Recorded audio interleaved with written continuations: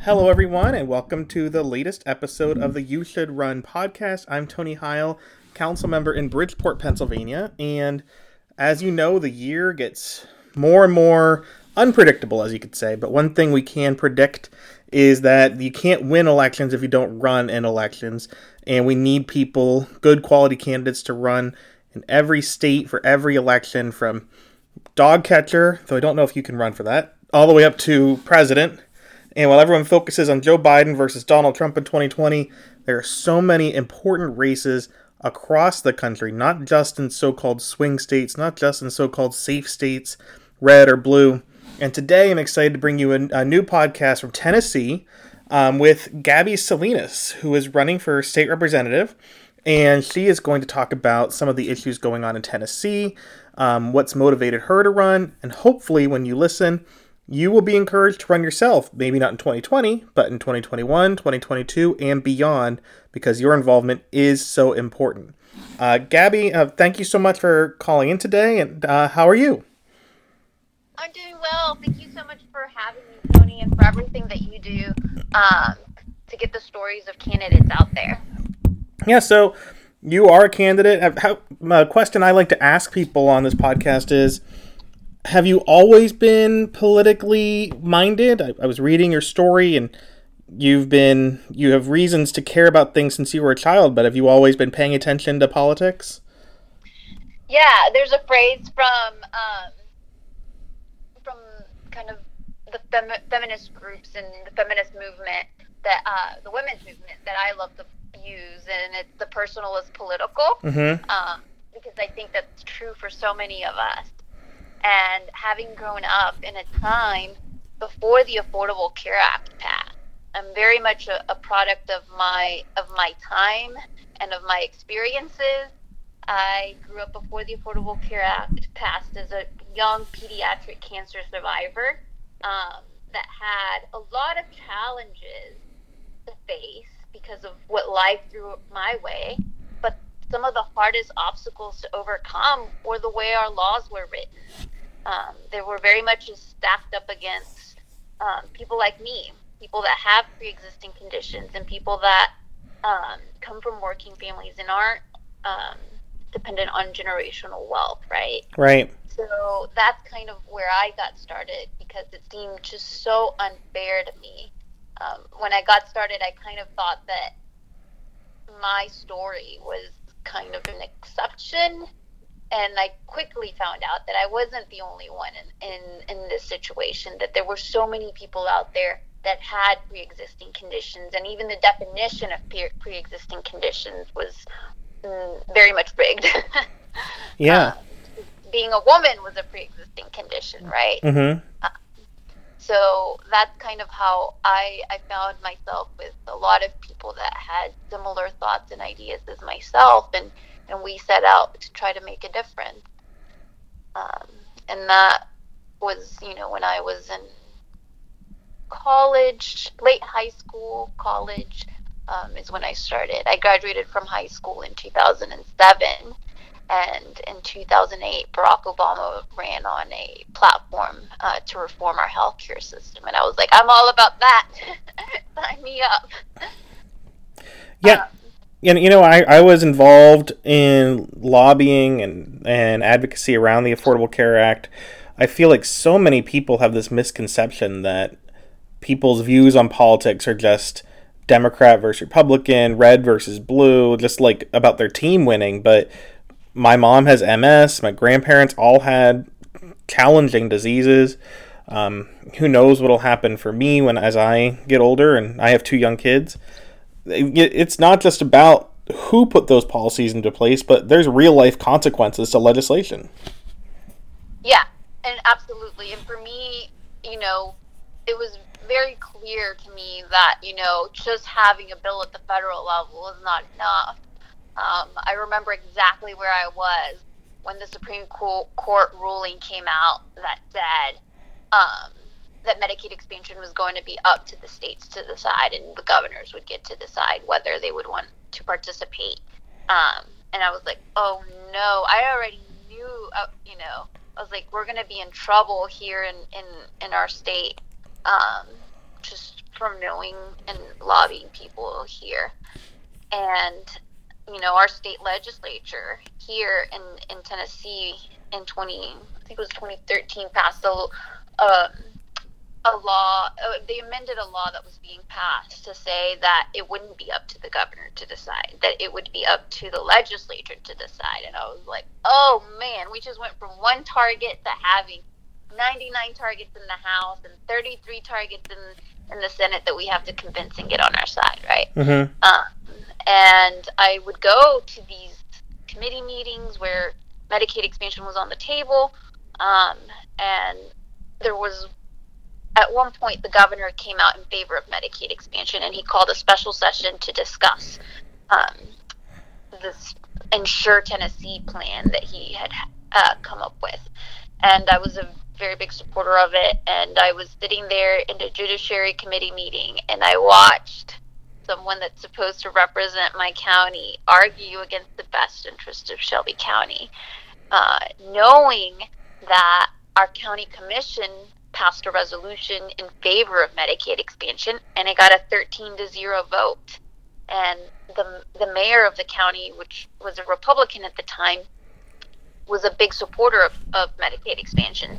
So here we were, us in the county agreeing on what needed to be done for our state, and the people that are supposed to represent us are not doing the right thing. Mm-hmm. And that's when I was like, I have to run, because this is not right. It's not correct that our voices aren't being heard and we're not being represented.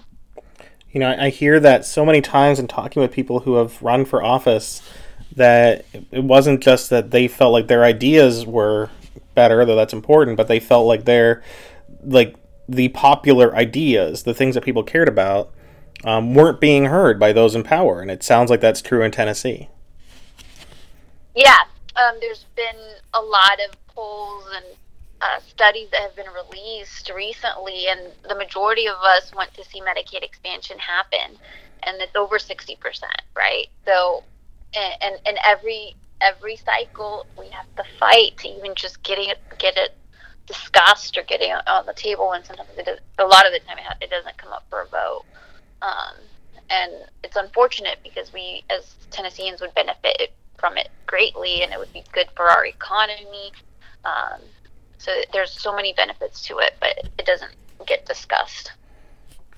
And so that seems to be a big problem right now with partisanship, where, I'm very concerned about the impact of the Affordable Care Act with the Supreme Court case, with national politics, but I feel like a lot of people who oppose it, they can't really give a good reason why they oppose it. Is that true in Tennessee as well?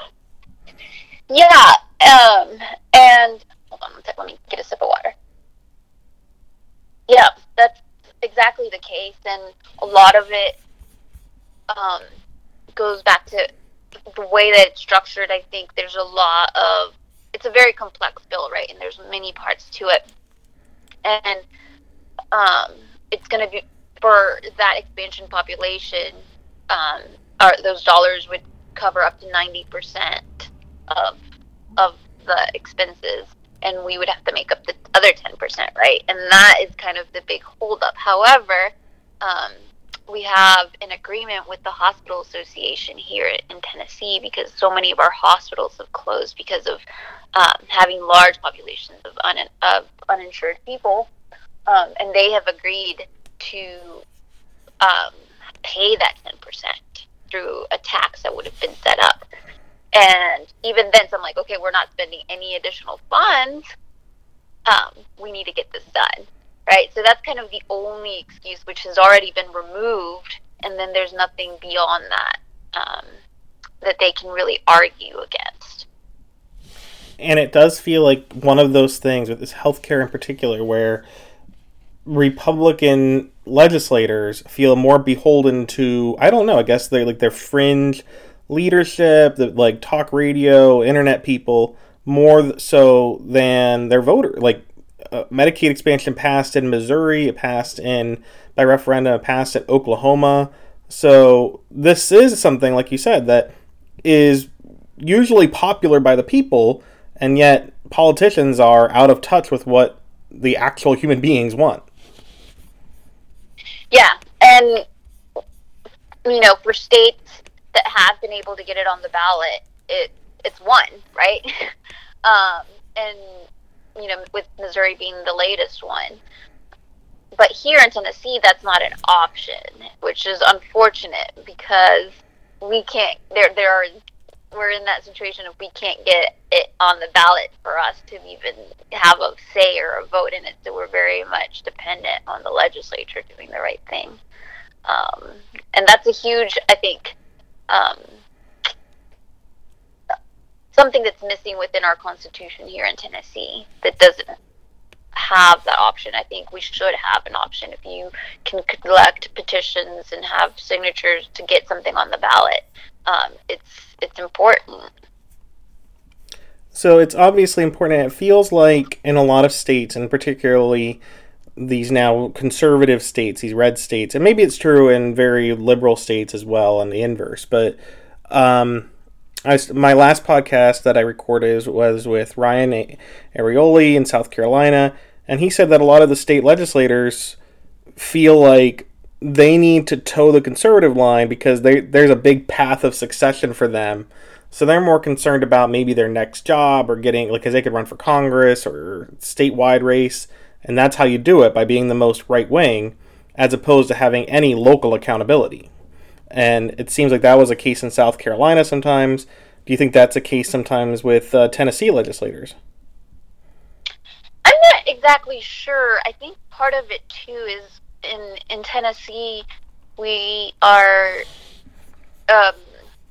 there's a huge partisanship here. So, you have the areas where Republicans run and the areas where Democrats run, and then, some of these areas are very gerrymandered. Mm-hmm.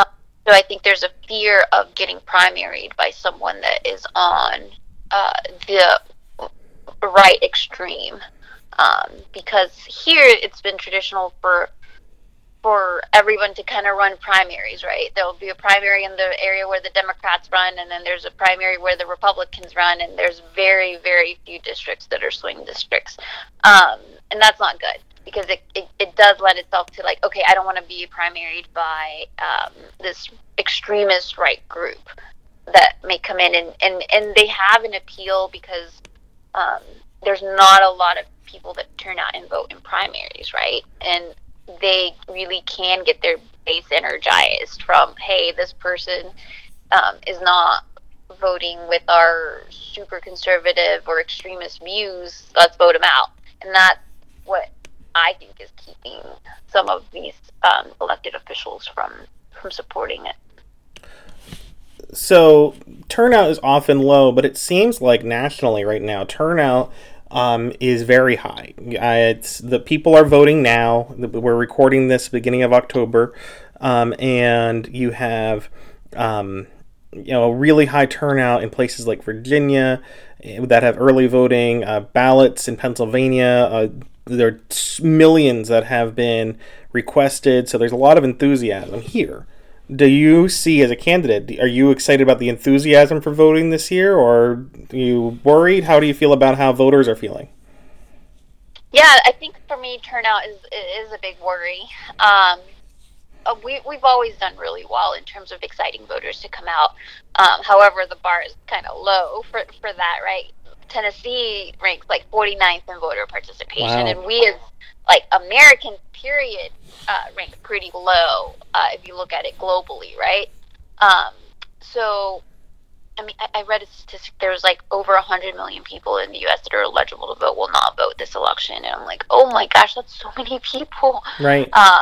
And we here in Tennessee are even lower, and part of it is that dynamic that I was telling you, that these decisions are decided in primaries and there's really no competitive generals, but yeah, I worry about it. But we've been able to turn out. When I ran in 2018, we turned out 35,000 people that had never voted in an off-year election, and this year when I had my primary, my goal was to double participation, and we got halfway there. So I think you need candidates that are willing to put effort and and money and resources into reaching voters and doing voter education, that's very important, because often politicians get in, especially traditional politicians, get into this like vicious cycle of, we don't reach out to voters because they don't vote. And I'm like, well, they don't vote because you don't reach out to them. Mm-hmm. So someone has to come along in all of that breaks that cycle and says, hey, I'm going to reach out to voters, to people that are registered to vote that don't usually vote, and I'm going to give them a reason to come out and vote. And that's very important. And I think that's what we're seeing now, is we're seeing candidates that come kind of from non-traditional backgrounds that are like, hey, we need to reach out to people, when we've seen it from the national level all the way down to the local level. Bernie Sanders, for example, got a lot of people engaged. Andrew Yang, he brought a whole new electorate that we hadn't seen before turn out and be involved in primaries. There's just a lot of examples going on in our national scene and in our local scene of people that are saying, hey, this is why you should care, and this is why you need to vote, and your vote matters, and it makes a difference. I've noticed that, especially since just the debate the other day, where people who didn't vote for Joe Biden in the primary were saying, the president was saying, oh, you just lost the left, you lost this group, and all these people said, well, I'm not for, I may have supported Sanders or Yang, but I'm voting for Joe Biden, definitely. Do you feel like when you have these new voices, like new backgrounds or new ideas in primaries, or just people running, that it keeps people engaged, and they don't just come in for a minute, that they're staying engaged and involved in the process because they learn how important it is? Oh, yeah, absolutely. I think we've seen a lot of these candidates go on to do other important work, right? So like Beto O'Rourke and what he has done in Texas and making Texas a competitive state, really. And now he's just dedicating a lot of his time to these down ballot races and making sure that his coalition stays engaged. Stacey Abrams on working on voter suppression and voter turnout and education and all of that. She's stayed engaged and continued to have her coalition of people engaged. Even here at the local level, we have people that have supported other candidates and have continued to stay engaged and say, hey, this is important and our issues are important. And that is the mindset that we need to have, because it's not about a person. For me, this is not about just becoming an elected official. It's about the issues, and we really need to have a laser focus on that and advancing our issues. And it should never be about a candidate or a person. It's definitely a movement towards advancing what we are all fighting for. Yeah, I think that's so important. And one of the things I've also realized from talking to some folks is, I've been involved in politics for 20 years now, and it makes me feel old, but I know a lot of people who have run for office, a lot of Democrats who ran for office, and they're like, well, I am Tony Heil. I am just running as myself. I'm not doing anything with anyone else. So I don't care what you do. But it feels like this year, and including 2018, I think, it feels like there's much more of a team effort amongst Democrats this year, where people are rooting on each other and supporting each other. Do you feel that in Tennessee too, where it feels less lonely and more of a team effort than it may have otherwise been? Yeah. And I think you're right in saying that it started in 2018 was kind of the first year that I noticed it as well. Of having this coordinated effort to get our voice out, and it benefits everyone that's on the ballot, and really the community too. So we were definitely seeing that collaboration happen again. And one of the things that you collaborate on, which is one of the reasons I was excited to reach out to you, is that you have worked in science, you have worked in research and therapeutics and different things like that.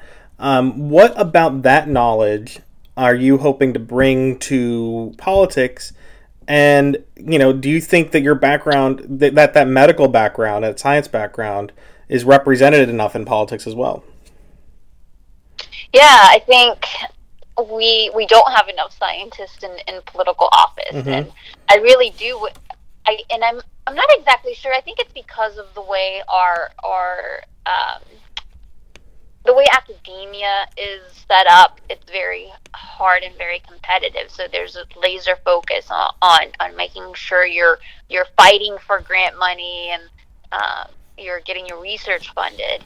However, I think because there's that laser focus on that, we forget to kind of back out and look at, who funds your research? It's government, right? Mm-hmm.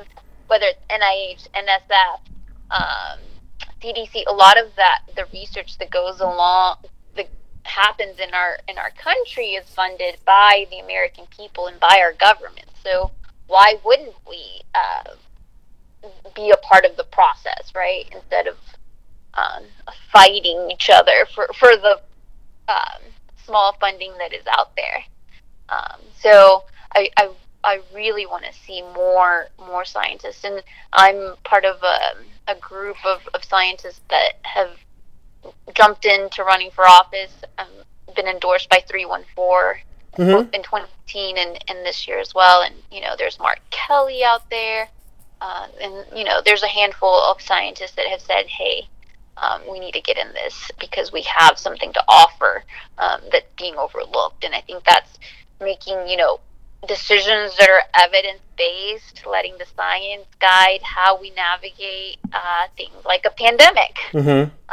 I come from, I have really interesting background because I come from an infectious disease background. I work in malaria, and I also have a background of drug discovery. So kind of doing what pharmaceutical companies do, but doing it in an academic setting, not in an industry setting. So it is a little bit different, but I think it's equally exciting, and you get to do a lot of cool things. And so bringing that side of it to legislative bodies, I think is a wonderful opportunities. And I want to be able to model to other scientists that this is a career option, right? That you can go down this path and be successful and contribute. And so that's one thing that I hope to accomplish by being there, because we don't only need one scientist, we need a couple of to be able to have different backgrounds in science. You're right, science is very broad. There's a lot of different fields. So I hope that by me being there shows to them that, hey, this is a career a path that I could take. And to me, that's what's so exciting about being in academia and being in science, is that you can do so much, right? You can teach, you can do research, you can work on policy. There's so many awesome things that you can do with a science degree, and being an elected official is one of those things. So not only could they run for office, but they should. I know science and healthcare workers, which are not necessarily the same thing, are very underrepresented. We have a lot of lawyers who are in office, Democrats, Republicans, whatnot, or people who are real estate, people who have the jobs that give them the luxury of time to be in office and run for office. Do you think that is a big hindrance to people,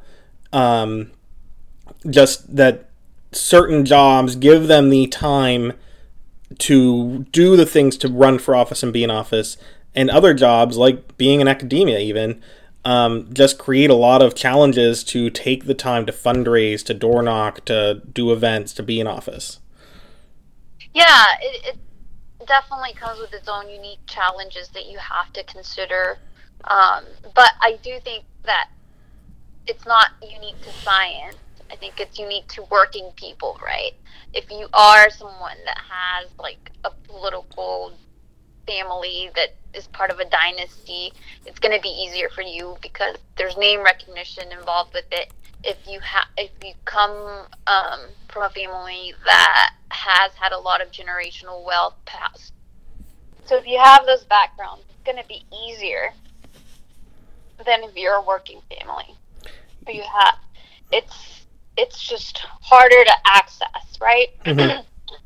harder to fundraise. It's harder to, if you have a family, it's harder to have that time. I had a friend that she was a teacher. We need more teachers in government. However, she was like, I can only campaign after 3:00 because I'm teaching. I can't really even pick up the phone. Right. Anything when it's school hours.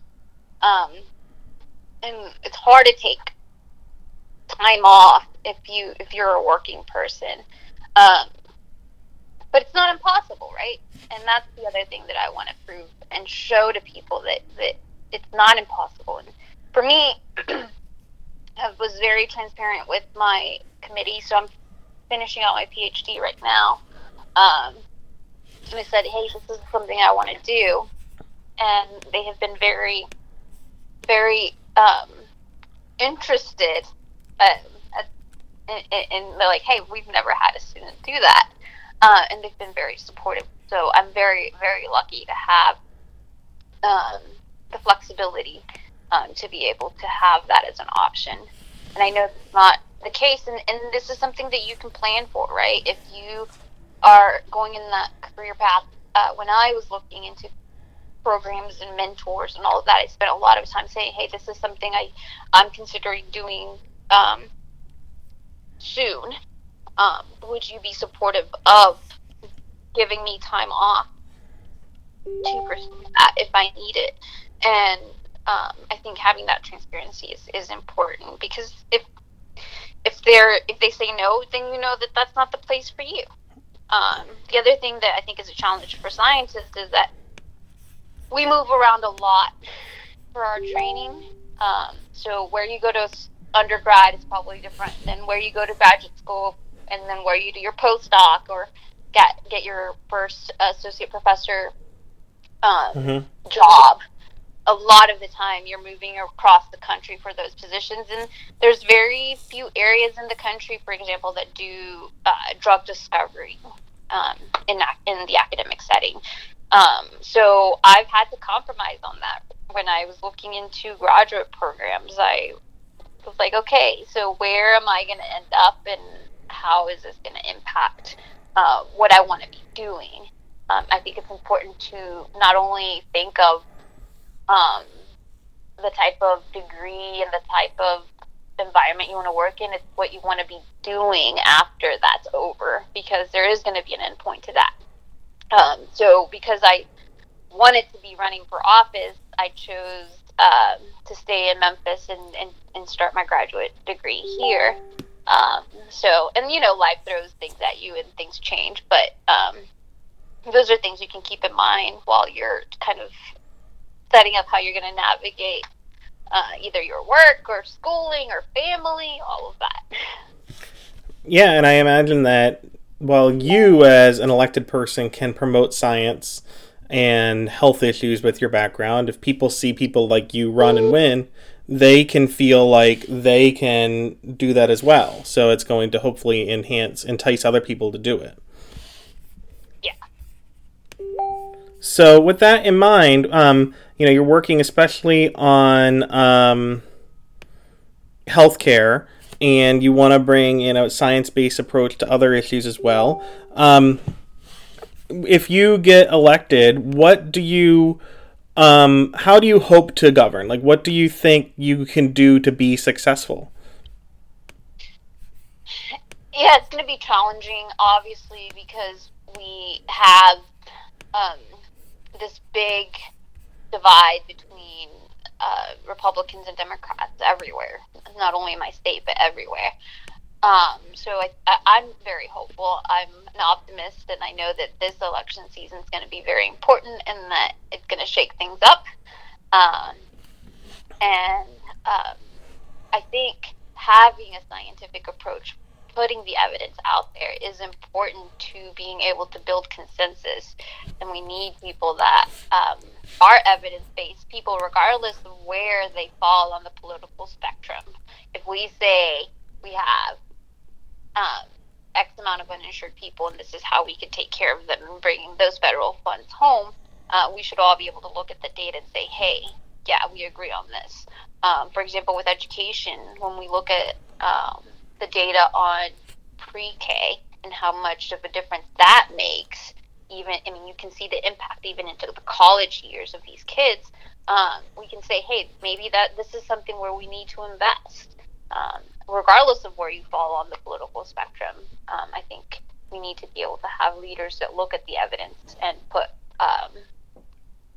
partisanship aside and let the evidence guide what we need to be doing and where we need to invest resources. That's important. So I hope to bring that to the table of communicating the data that's out there and how we can work together to accomplish it and make a difference for all of our communities, right? I will be representing District 97, and that's my priority, but the stuff that we pass at the state level impacts our state, our entire state, regardless of whether I represent that district or not. The laws that we pass will have an impact on those communities. So bringing the data and saying, hey, this is how it will benefit my district, but this district in East Tennessee is dealing with some of the similar issues, and here's the data, and this is how you can get a benefit from what we're proposing, right? So I think being able to communicate all of that is important, and I think it can bring us together and really build common ground. One of the things that I pride myself is in, having supporters from all over the political spectrum, because we agree on the evidence, and we agree on how we can address some of this stuff, because we've let the evidence guide what we want to be doing. And I imagine, if you're in office, not you, but if someone's in office, they have a committee, and sometimes someone will come and testify in that committee who's an expert, but they might not always allow the good experts to come. And if you have that kind of background, then every time that the committee meets, there is an expert already on that committee. And that's something that people may not notice until it happens. Yeah, one of the examples from the campaign trail that I can share is when hydroxychloroquine was all over the news, right? Hydroxychloroquine is used in lupus, but it's also chloroquine. It started out as a malaria drug, right? So I was able to be like, hey, I'm the only one here having this conversation that has actually worked with hydroxychloroquine, and here's how it works. Here's how we judge whether a drug works for that disease or not, and this is why this doesn't work, right? And having that expertise and really coming from a place of authority on the matter is important, because people were like, hey, yeah, what you're saying makes sense, and it gives me an opportunity to really exercise that part of my brain that communicates hard science in a way that is digestible to everybody. In my opinion, science is for everyone. Mm-hmm. And oftentimes, scientists, we get in this little headspace of only talking to experts in our field and not even talking to experts outside of our field and communicating our science and really talking at this level of being really above people's heads. And to me, that's not, that's important when you're talking about how you're going to proceed in a project and getting peer reviewed by your peers.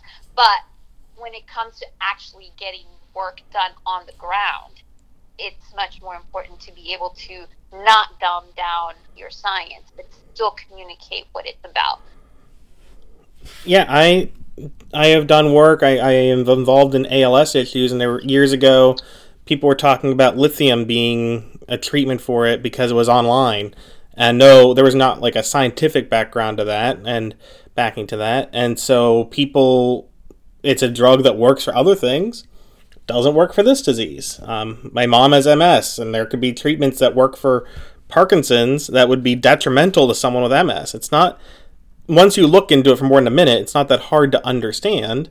And yet, when they push drug treatments like that, then if people are taking hydroxychloroquine, then there's not enough of that drug for the people who need it even. So it's got all sorts of unintended consequences that could be harmful to others, both taking the medication that's wrong or keeping others from being able to access it.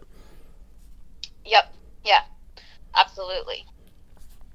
So you are in the midst of the campaign. It's October. It's a challenging campaign because, you have the pandemic going on. It obviously changes how you campaign.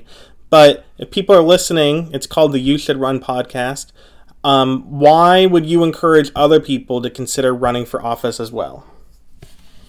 Yeah, we need diverse backgrounds in our elected officials, and I think that if our legislatures looked more like our country, we would go a long way to making meaningful legislation and passing meaningful legislation that really makes a difference and shifts how our country works and has those institutional changes that we need. And that we're desperately lacking right now. So I think everyone has something to offer, and you should definitely not rule politics and running for office as an option, because it's somewhere where you can make and have an impact in the world around you. And it's hard. There are times where you have tough days, and people will say mean things about you, and it's tough, but it's worthwhile because you meet some of the most amazing people, and you get to interact with people in your community and talk to people you have never met before, and really have conversations that spark ideas, conversations that make it all worthwhile. So it's definitely a thing that's worth pursuing. Well, great. I agree it's a thing worth pursuing, and I'm glad that you're pursuing it. It's very important. If anyone is listening and wants to follow your campaign, where should they go to learn more, especially in these last few weeks before the election? So we are on all platform media, on social media, and it's just Gabby Salinas, and then our website is voteforgabby.com. People can sign up to volunteer. We have volunteers from everywhere. I think that's one cool thing about technology is that people are able to volunteer even if they don't live in the district or live in Tennessee. And you can donate there as well. Every single dollar makes a difference. And that's not just a talking point. I really do mean it. We have an automatic dialer, and to get a call through is 5 cents. So with $1, we can do a lot. So if people are in a position to give and chip in, we would really, really appreciate it. And those links are on my website, which is voteforgabby.com. Great, and it is important to support local state elections and local elections. The Joe Biden has raised about $1 billion, and I don't think that's an exaggeration. And it's great people want to donate to him, but these local races need the money more than he does at this point, and really at all points. So support local and follow Gabby. She is doing a lot of great work, and it was really the kind of candidates that we need to focus on throughout our whole entire government. That's what we need. So again, thank you, Gabby. Go to voteforgabby.com and learn more about Gabby Salinas, and best of luck in Tennessee. Thank you.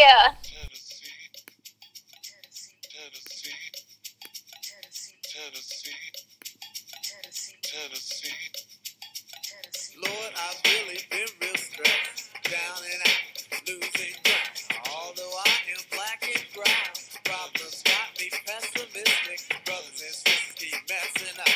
Why does it have to be so damn tough? I don't know where I can go to let these ghosts out of my skull. My grandma passed, my brother's gone. I never at once felt so alone. I know you're supposed to be my steering wheel, not just my spare tire. But Lord, I ask you to be my guiding force and truth. For some strange reason it had to be. He guided me to Tennessee. Take me to another place. Take me to another land. Make me forget all that hurts me. Let me understand your plan. Take me to another place. Take me to another land. Make me forget all that hurts me. Let me understand your plan. Lord, it's obvious we got a relationship, talking to each other every night and day. Although you're superior over me, we talk to each other in a friendship way. Then out of nowhere, you tell me to pray. out of the country and into more country, past Iceberg, into Richmond, where the ghost of childhood haunts me. Walk the roads my forefathers walked, climb the trees my forefathers hung from. Ask those trees for all their wisdom. They tell me my ears are so young. Go back to whence you came, my family tree, my family name. For some strange reason it had to be. He guided me to Tennessee. Take me to another place. Take me to another land. Make me forget all that hurts me. Let me understand your plan. She went down to Holly Springs. Razadon and Baba, they went down to Peachtree. Headliner, I challenge you to a game of horseshoes. A game of horseshoes. Now I see the importance of history. While my people be in the mess that they be. Many journeys to freedom made in vain by brothers on the corner playing ghetto games. I ask you, Lord, why you enlighten me without the enlightenment of all my folks. Instead, cause I set myself on a quest for truth, and he was there to quench my thirst. But I am still thirsty.